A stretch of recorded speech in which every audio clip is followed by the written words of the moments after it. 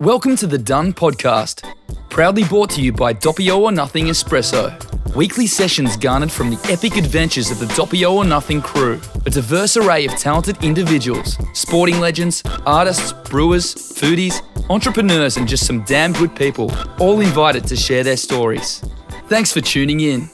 Adrian, thank you very much for taking the time out of your busy day to talk with me about the ins and outs of running a resort here at Bali Garden Beach Resort.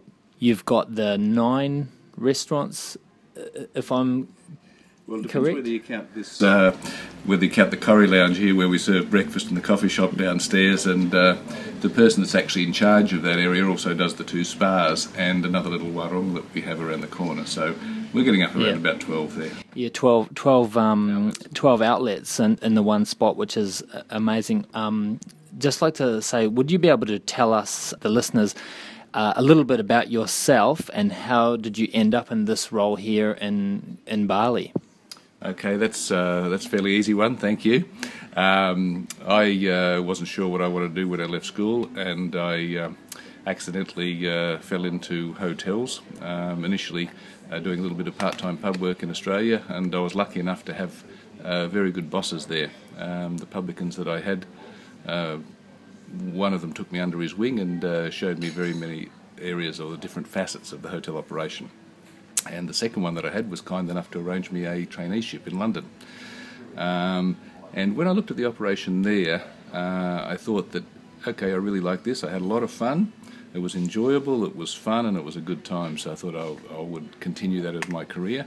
I went back to tertiary education, did a Bachelor of Business in Hotel Management and Catering, and then I landed a job on the Gold Coast, joined Sheraton when they opened in Brisbane, and from there on I was just very lucky. Takes a little bit of luck, a little bit of timing, and depends who you meet along the way. But basically, when I graduated, there were only 6 international hotels in Australia, and through that next decade of the 80s, they must have built hundreds. So I had a very nice run of promotions. Every 1, 2 or 3 years I had to move my location with Sheratons around Australia. At the end of the 80s, that all started to slow down, and the expansion was taking place in Asia. So all of myself and many of my colleagues at that time were posted up to sort of show the way, if you like, in either Singapore or Malaysia or Indonesia or Philippines or Thailand or China. In China it's still going on, the Middle East it's still going on, but I landed up in Southeast Asia, and that's basically how I ended up here in Bali. Oh, brilliant, mate. Thank you for sharing that. I've noticed around the hotel that there's a hugely beautifully consistent level of service and just cleanliness, and it feels from a customer's perspective to be a very smooth running operation. How do you and your leadership team maintain these standards, and how do you motivate the crew to keep it at such a high level? That's a tougher question, and consistency is one of the areas that we continually not struggle with, but we're continually working at it to get it to where we want it to be. I think that the best examples that I could give is that once we have the staff in place that we like, and the staff are doing a good job in the area, and I'll take our breakfast room as the example. Once I have that in place, we just constantly train and review and revise the things that we want to, the standards that we want to set. And fortunately here, we're able to have a very long length of service. So some of the staff that are there have been with me for many years. We're talking 10 years, 15 years. So when you have staff that know what they're doing, and when you have staff that enjoy their job, and when you have the standards and the systems set, then all of a sudden everything else just flows on from there. In the breakfast room, the coffee shop downstairs, with that one there, I did a renovation of that But when I did the renovation, I was very careful to put the cutout for the plates. So this was the dessert bowls, this was the side plates, this was where the various bits and pieces go. I noticed that level of detail there. Yeah, so I actually had plywood cutouts, and I set it all up before we built it to make sure that it would work and to make sure that it was automatic nearly where they put the things.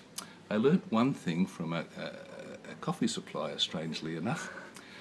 He was supplying drippolator coffee for the big urns, and he would put them in a silver packet, and the urns were stainless and silver.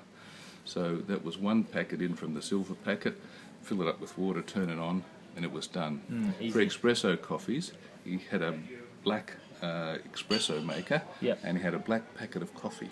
Yep, great. And they both match. So if they're making espresso, they take the black packet, they take a scoop, they put it in, pat it down, and away they go. Brilliant. So that, to me, was making it so simple that the staff learnt very fast. Once they had it set in place, they just carried it on.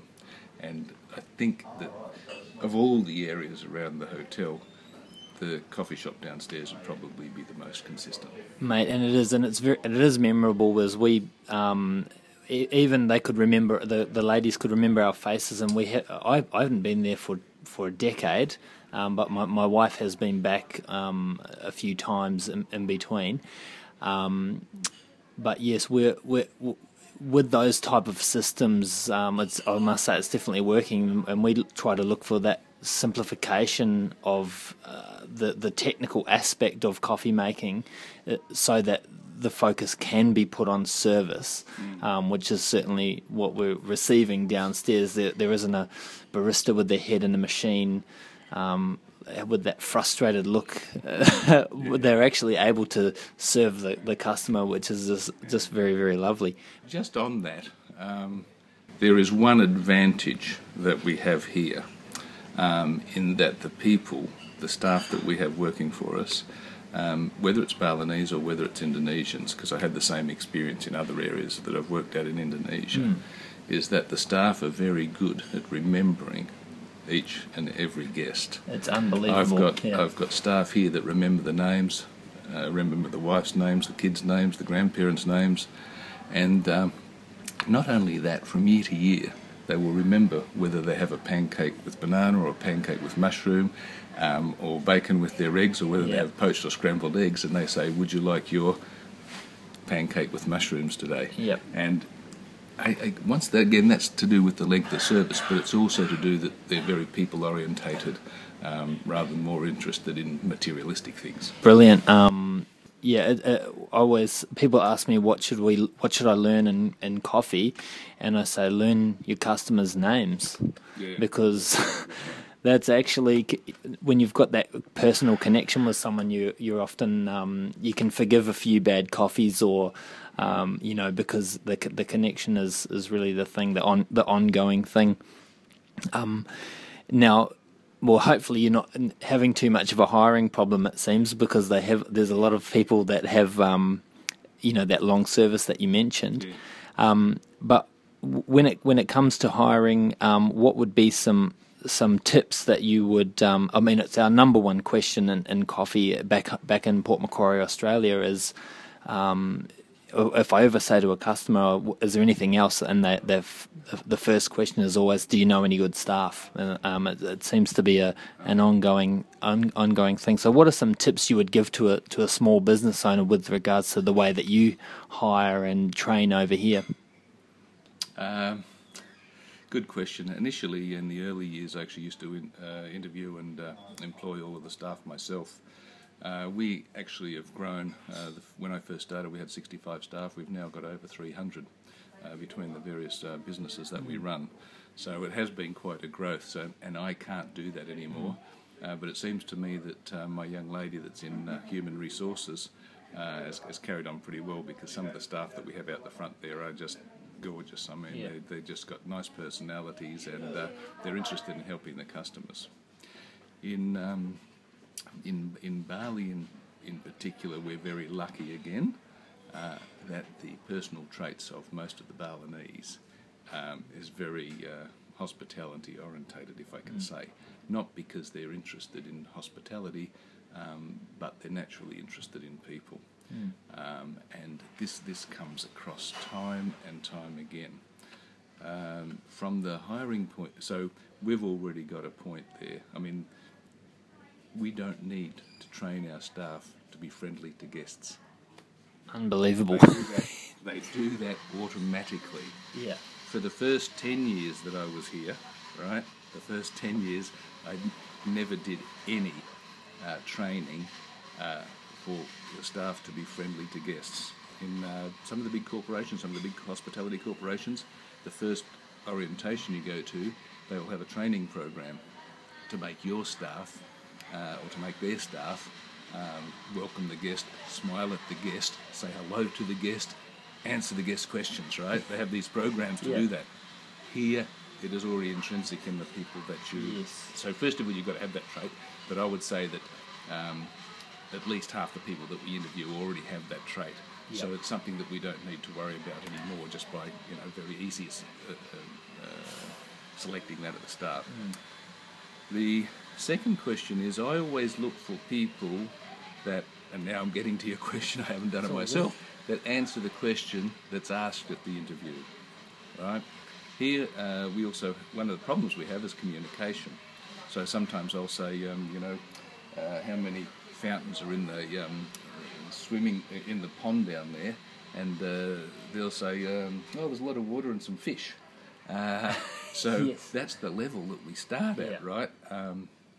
But my best example would be one young lady. She came over with a friend. She was from Sulawesi, from very far out in the middle of nowhere. She was walking along the street. We were looking for staff at the time, waitresses, bar staff, and so on. She came in for an interview, and every question that I asked her, she answered the question accurately, and then she gave a little bit more information than I actually asked for.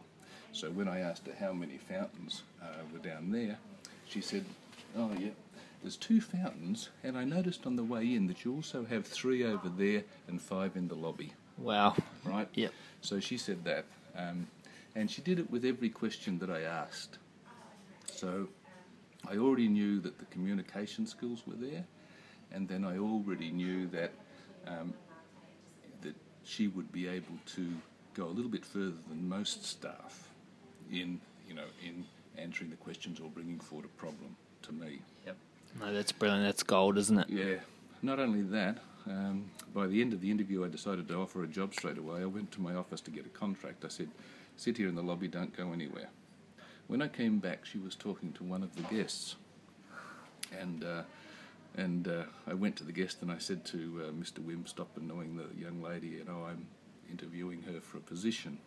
And I said to her, I thought you were going to stay over here, right? And she said, no, don't worry, Mr. Adrian. She said, I know this gentleman, Mr. Wim, and he was in our hotel in Makassar in Sulawesi 2 years ago.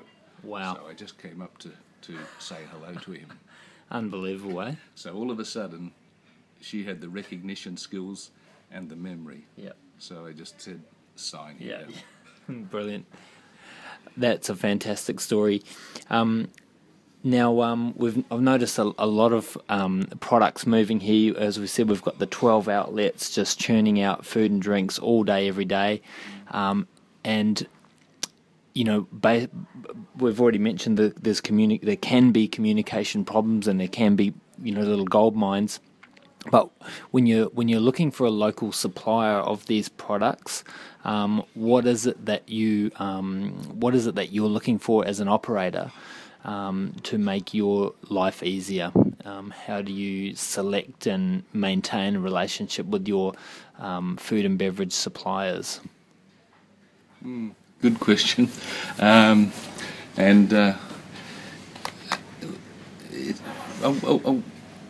Another little story is that, first of all, we want to have long relationships with our suppliers. Great. We don't want any people where we keep swapping to save 2 cents.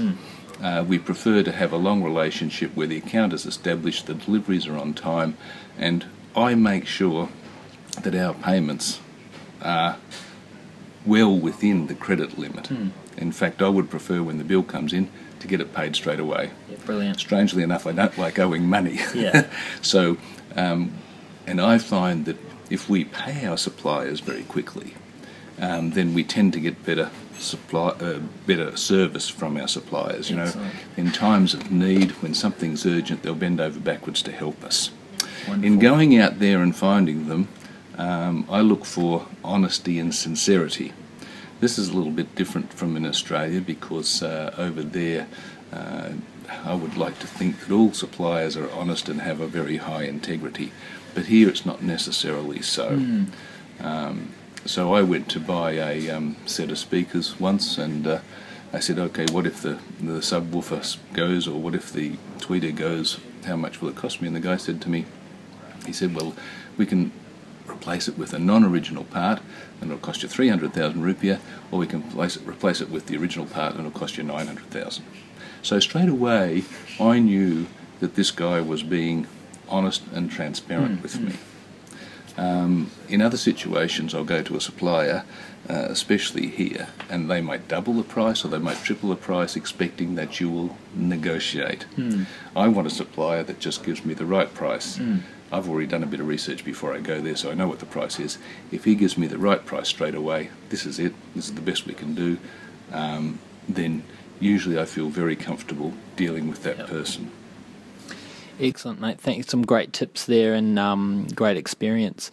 Now, just on the personal level, Adrian, I'm very interested in this personally, as it doesn't really affect hopefully it affects my work life in a good way. But, mate, what is your daily routine? And is there, in order so that you yourself are staying up and motivated, what things do you do, and what things do you definitely not do or avoid in order to keep on going with your own personal standards? Okay. First of all, I wake up very early. So the first thing I do every morning is I go for a walk along the beach. For many years I got so drowned in all the work that was to be done that I hadn't been even to the beach maybe for 1 year or something like that. And it's only 50 metres. Right? So at some stage I took a step back and I said, listen, I'm living in this wonderful location. I've got a beach there, I've got a pathway there that runs 4 or 5 kilometres down and back. So every morning I get up and I go down there before 6 o'clock and enjoy Oh, yeah. I was going to say, what time's the alarm go off? I don't have an alarm, but I wake up somewhere between 5 and 6. Brilliant. And I'm usually out there before 6 o'clock. I meet some of the locals down there that I know and say hello to them as I walk past every day. Sometimes we have guests that come along with me, some of the regular guests that I know that enjoy walking. So I go and do that every day to make sure that I enjoy it. I just did a trip to Siberia, and when I came back, or to Russia actually, or Russia stands wherever. When I came back, the first thing I did is I walked down through there, and some of the staff said hello with big smiles, and then I saw the beach, and then I said, wow, this is paradise. It is, But you do have to remember that I'd just come from Siberia.